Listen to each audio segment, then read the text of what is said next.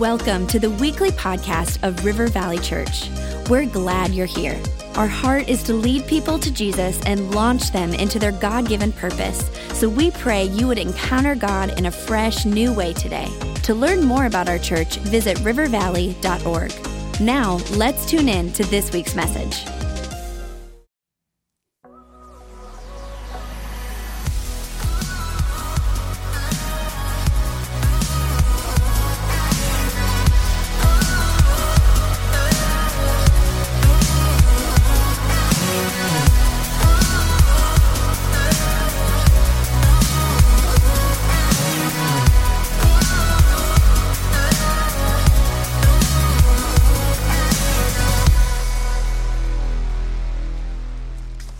Well, we are in a three-part series on justice that really was going to just be a single message by Gary Haugen with iJam. And if you're not familiar, next week you want to be here. He's the one that really started this whole really series on justice. It was that and then kind of a download that God gave me in church the other day. And I'll share that at the close of the message. But it was just one of those things where he said, we've got to talk about this issue. Gary is sought after, and we said, we want him to speak to our church. And then it just grew into the three-part series. And Pastor Darren last week did a great job kicking it off. And although he touched lightly on all the human rights and the things that we should be worried about with justice, he really focused in on the thing that really matters no matter what. And we call it the human right.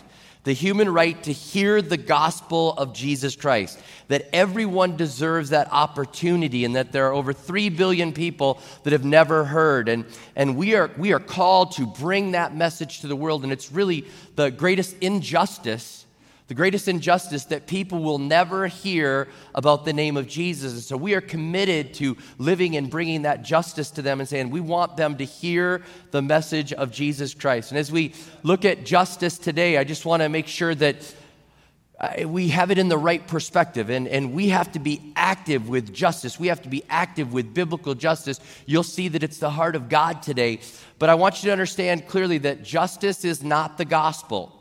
Justice is not the gospel. Just like when we go out and advocate for the poor, the hurting, the vulnerable, we are supposed to do that, but that's not the gospel. The gospel is the good news is that they can be forgiven, that their sins can be forgiven, and regardless of what place they're in, you can be in chains and be free in Jesus.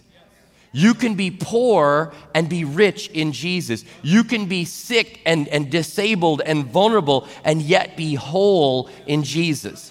And so we've got to get that message out. And so as much as we talk about this, as much as we'll focus on this, and as much as society loves to talk about this right now, we want to be active in justice and biblical justice and being out there in society and righting wrongs, and we'll talk about that. But we've got to be all about bringing the gospel to people. We've got to be about bringing this good news to the people. And we've got to say that we want to give them help for now, but we want to give them eternal life help.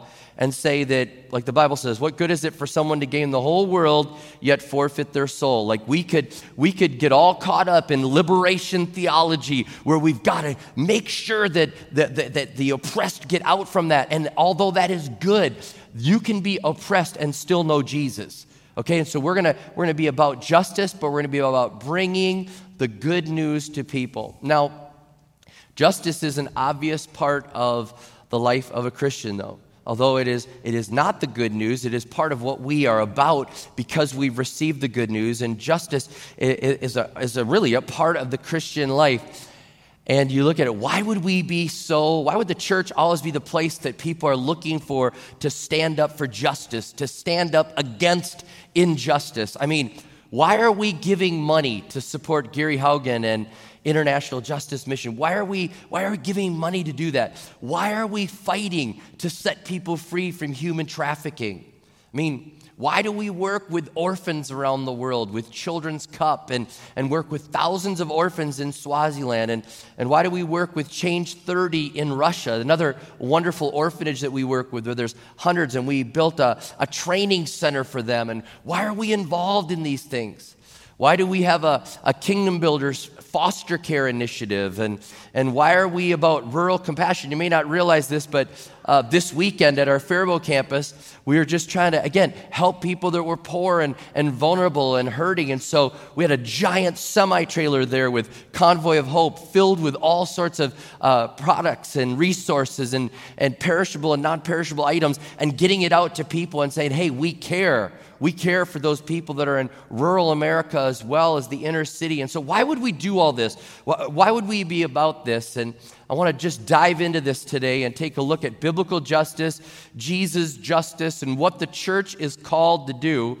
And I will tell you this, that if you want more resources than what even our three-part series will be, Tim Keller wrote a book, Generous Justice, that I would recommend. And then also Gary Haugen. Anything that he's going to recommend next week at church, I'm just going to say go with it.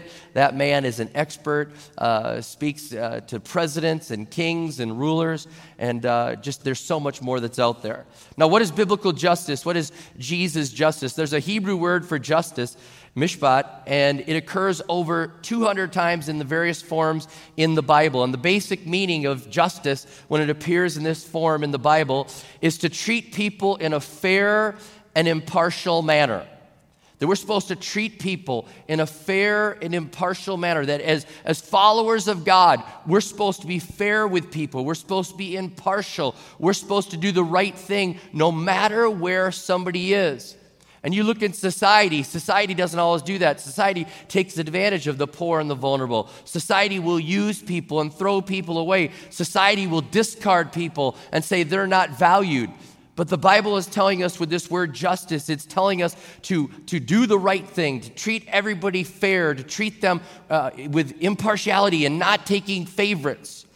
Micah 6:8, which was referenced last week, it says, he has shown you, oh man, what is good and what does the Lord require of you, to act justly, to love mercy, and to walk humbly with your God. And it's very clear in the Bible that when we look at justice, we're to treat people the same.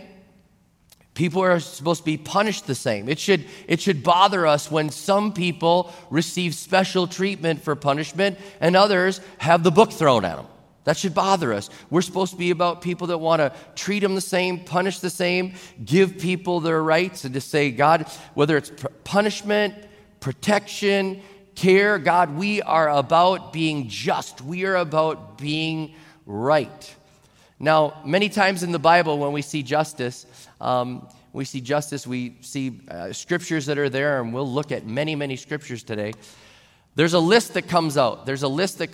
You'll see that God's talking about widows, orphans, immigrants, poor. He's talking about that. And I'll say, the poor, the vulnerable, the forgotten, the overlooked. I'm kind of going in what people would call the quartet of the vulnerable. It's the vulnerable quartet, the widows, the orphans, the immigrants, and the poor. And God's saying, hey, these are people that I have my eye on. These are people that I'm watching, that I want you to take care of, that my heart goes out for these people, and I don't want them to be taken advantage of.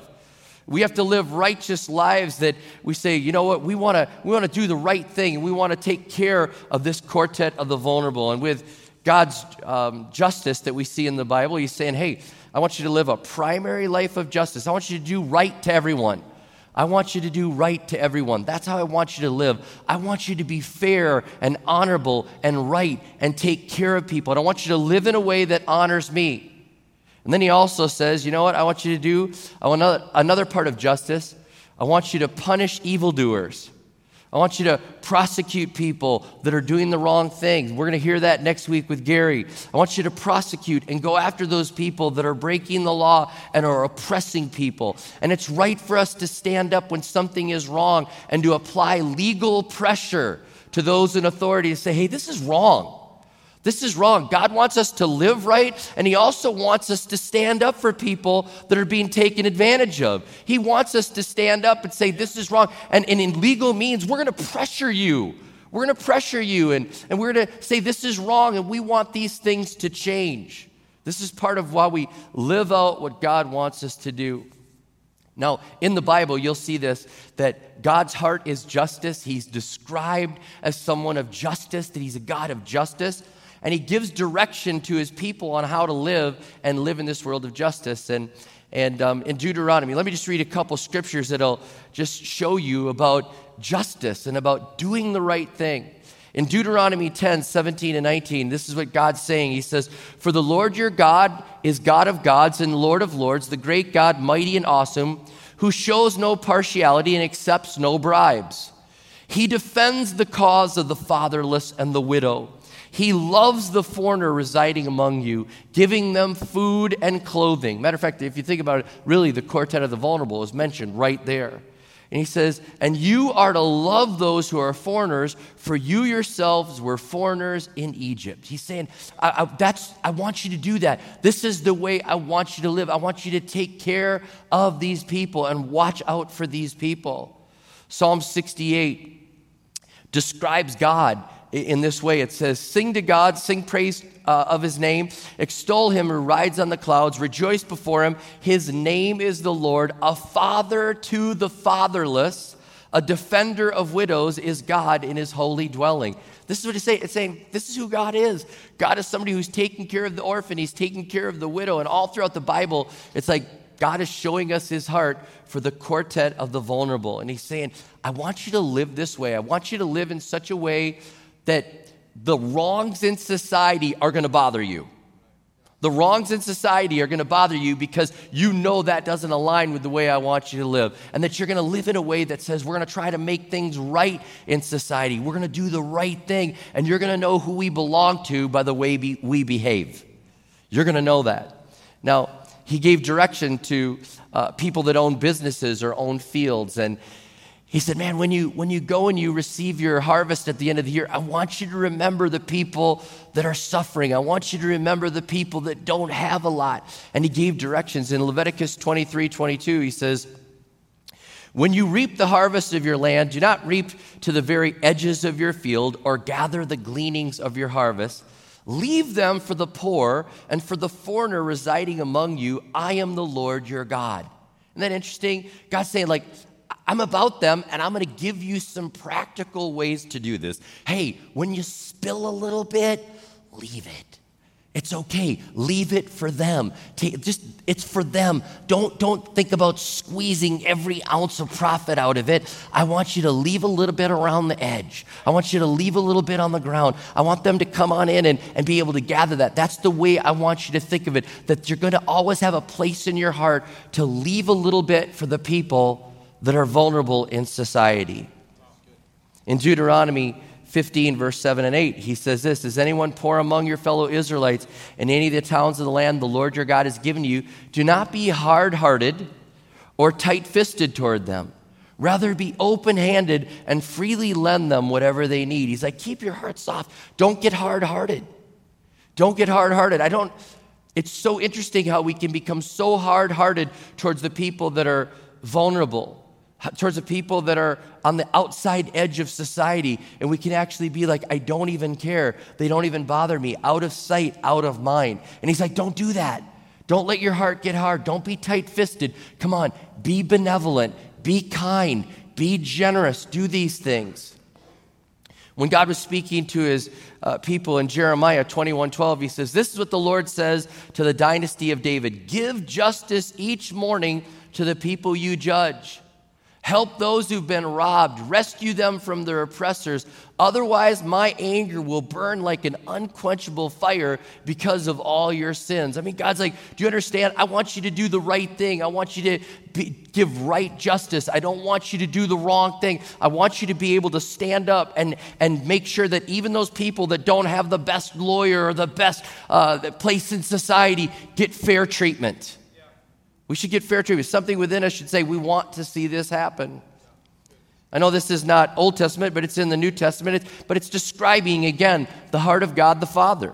And in James 1:27, it says, "The Christian who is pure and without fault from God the Father's point of view is the one who takes care of orphans and widows and remains true to the Lord, not soiled and dirtied by his contacts with the world." And it's saying, hey, this is the kind of religion that God wants. He wants us to take care of vulnerable people. The church should be about taking care of vulnerable people. And that's why it just resonates with us, and it resonates with society when the church is out doing these things. And sometimes when I'm faced with a critic, somebody say, oh, I don't know if the church is any good, and da-da-da-da-da. And you know what I'll immediately do? I'll start talking about what we're doing for the poor, the hurting, the forgotten, the people that are marginalized by society. And the people that are mad, they'll just say, well, I guess that's pretty good, And they don't even know what to say because there's something within them that says, that's right. That's right. That's right. I think that's what you're called to do. And if that's how God the Father is, that's how we want to be. And there's so much in the Bible. In Proverbs, it's just loaded. It's saying, there's so many. I'll just read one. It says, when you help the poor, you're lending to the Lord, and he pays wonderful interest on your loan. How many want a good interest rate right now? All right, give to kingdom builders, give to the poor, give to benevolence, give to the hurting, give to the suffering. Do that, take care of that. Go and help the orphans. And God say, hey, when you do that, you're really giving it to me. And guess what? I'm not forgetting, I've got a great interest rate. So we see God the Father. He's seen as a God of justice. He takes care of the poor, the hurting, and the forgotten. And I feel like this is such an important message for our church because let's face it, we live in a great place. We've got things really comfortable. It'd be really easy for us to always think about us. And I thank God that he's waking us up and saying, let's not forget about the poor, the hurting, the suffering. I thank God for our emphasis on kingdom builders. And we're saying we're gonna give for outside this church. We're gonna do these things. I thank God for our missionary support where people are going and we're sending people. I thank God for that. Because it'd be so easy to be inward focused and to just focus on us. And I thank God that we see in his word these things of saying, man, take care of these people. And we've jumped on board to take care of these people.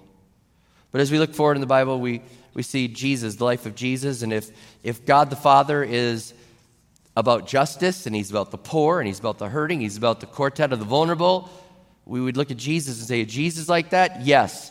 Jesus was all about the quartet of the vulnerable. Man, he was taking care of widows, and he was taking care of orphans, and he was taking care of the poor. And when John the Baptist is wondering, like, is that really you? Are you really the one? He's like, tell John, hey, the poor are getting the message. The blind are receiving sight. Like, I'm taking care of the vulnerable. Like, you know God the Father? You know what he's about? Hey, I'm taking care of it too. I'm doing the same thing. I thank God for that. And I thank God when Jesus launched his public ministry, he's like, I'm taking care of the poor, the hurting, the vulnerable. I thank God that we see all throughout the Bible Jesus touching the untouchables. I love that. I love that Jesus is touching the untouchables. I love that Jesus is getting into the mix and he's saying, I'm taking care of them. I love the story in Luke chapter 7 where we just get a glimpse again, like father, like son. Jesus is doing the very same thing. And I won't read the text, but in Luke chapter 7, there's the widow in the town of Nain. And she's there in this town and her son has died and the funeral procession is going by Jesus. And as the funeral procession is going by Jesus that we see in Luke chapter 7, it would have been really easy for Jesus to be a religious leader and to say, stay away from me, that will make me unclean. Stay away from me, I can't be around a dead body. I can't be around this situation. But instead, the Bible tells us in Luke 7 that his heart was moved and he saw what was going on in this situation and walks right up to the dead boy. Right up to he's on a cart and they're bringing him ready to be buried, and Jesus walks right up to him and brings this little boy back to life. And I think it's amazing in that one story, Jesus helps a widow and an orphan and the poor right there. And he's like, hey, that's my heart. Do you understand what I'm about? I am about helping people. I'm about righting wrongs and about restoring things. And I love that about Jesus. I love that he touched the blind. I love that he touched the lame. I love that he touched the lepers. I love that that's what Jesus was about. He's like, you know what? I'm bringing the good news, but I am touching the vulnerable, the hurting, the poor, the left out. And for us in the church now, I believe we show the love of God by the way we treat these people. in all sorts of situations. I believe we show the love of God by the way we treat the quartet of the vulnerable. Proverbs 29:7 says this, "The righteous care about justice for the poor, but the wicked have no such concern." We should care about the poor. We should care about the hurting. We should care about the people that are on the edge of society. And I believe this, in history and right now, the church can stand out because we care for the poor, because we care for the hurting. I mean, Christians get a bad rap in society right now, but I love this article that I found. It was an article by Nicholas Kristof. It was written for the New York Times, so you know it wasn't written from a Christian perspective there. And he said this about what he's seen with taking care of the poor and the hurting and the vulnerable. He said, "I've watched evangelical Christians, I've watched Catholics, I've watched Christians in general," and he said, "I'm blown away by what I see." This is what he said, "I've been truly awed by those I've seen in so many remote places, combating illiteracy and warlords, famine and disease, humbly struggling to do the Lord's work as they see it. And it is offensive to see these good people derided." He said, there's something, these people, like, let's give them a break. I've seen them. They're out there, and they're making a difference, and they're doing good things. He said, "I must say that a disproportionate share of the aid workers I've met in the wildest places over the years, long after anyone sensible had evacuated, have been evangelicals, nuns, or priests." He said, "These are the folks who don't so much proclaim the gospel as live it, and they deserve better." And I thought, how cool that an advocate in the New York Times saying, "Hey, I've been out there. I've watched what's going on. This stands out. There's something different." When everybody else is running away from these people, when everyone else is taking advantage of these people, these Christians are there, and they're taking care of it. And I believe God's saying that we have an opportunity to shine right now in a world that's wondering, does it really make a difference? Are we really living what we say we live? And we could do like Matthew 5:16 says, "Let your light so shine before men that they see your good works and glorify your Father in heaven." And I thank God for that we're doing things out there that are glorifying our Father in heaven. See, when Christianity started in ancient times, in Rome and in the Greek culture, you got to understand, we stood out. We stood out way outside of anything else that was going on in society. I've been saddened. I was reading a book recently. It was called Unimaginable. And it was talking about if the church was never around, it'd be unimaginable, like how bad things would be without the gospel of Jesus Christ. How bad would it be? And it talked about the poor, that people just had no regard for the poor, that they were just like, I'm glad I'm not poor. That's what they thought about the poor. And then Christianity comes along and is saying, come on, we're going to take care of the poor. The vulnerable, the sick, and the disabled, they were abandoned. Children that were there, little children with special needs. Aristotle said this. He said that it was your duty, it was your responsibility to actually expose a child that was born with disabilities and not take them into your family. It was your responsibility to rid society of somebody that was broken or vulnerable. Aristotle said that. Society was racist, it was oppressive, it was cruel, and then along comes Christianity, the followers of Jesus Christ, and it says, we're going to stand up for these victims. We're going to stand up for these people. We're going to go ahead and make a difference for them. And the church and the followers of Jesus Christ said, hey, we're the ones that are going to care for them. When you're running away, we're running into the mess. When you're throwing them away, we're picking them up. When you're saying they're discards, we're saying they matter to God. And the thing that just hit me in this was just a few weeks ago, I was in service and we were having a beautiful time of worship. And Avalee Parkman was there with her mom and dad, with Terry and Christina. And I think we've got a picture of little Avalee. She is a worshiper. Like nobody. As soon as the music starts, she's just worshiping. I was just having a great time watching her worship.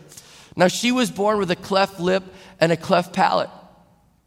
And because of where she was born in China with a one-child policy and because of the economic constraints upon her birth family, she was placed somewhere and just left so that she could be found. And I want to let you know that her family, that was for them a very loving act because they could have ended her life, but they actually left her in a place where she would be brought into an orphanage.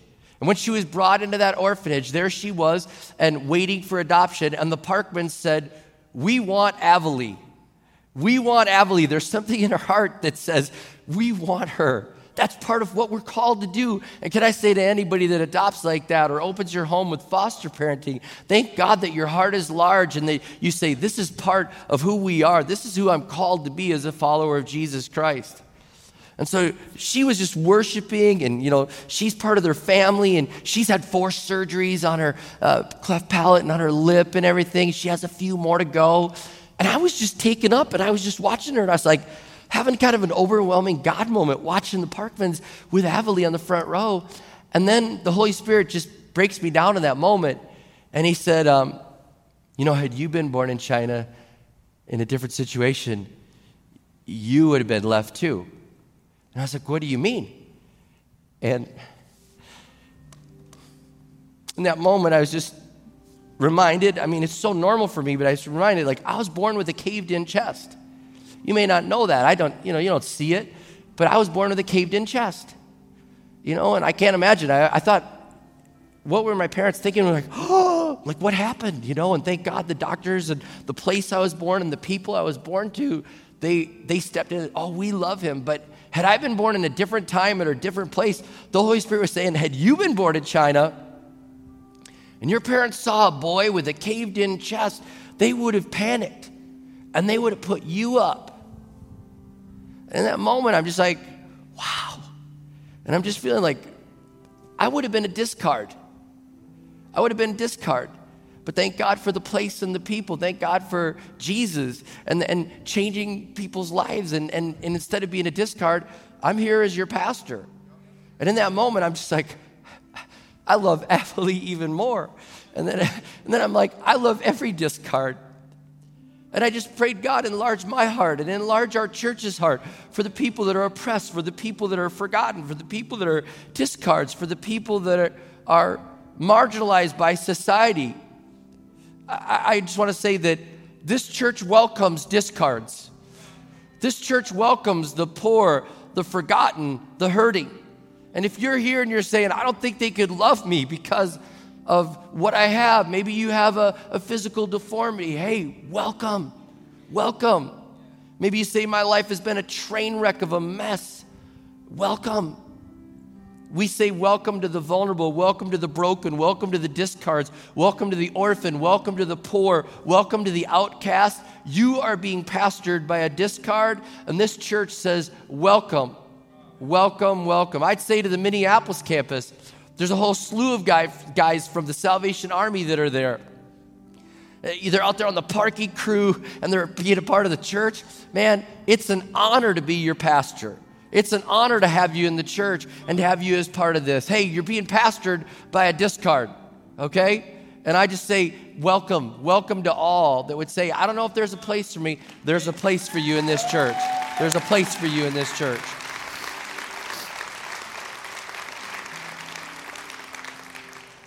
So as we think about what God wants us to do, I pray that our hearts would enlarge and they'd enlarge. They would just say, God, what do you want us to do? How can we help the poor, the hurting, the forgotten? How can we help the orphan? How can we help this person?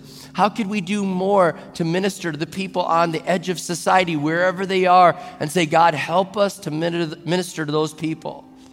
I pray that our heart would be moved for the poor, the hurting, the discards, the vulnerable, the widow, the orphan. And when our heart is moved, I pray that our hands and our resources would spring into action and we say, we desire to be like our Heavenly Father. We desire to be like our Lord and Savior. We desire to be the church that makes a difference for the people on the edges of society.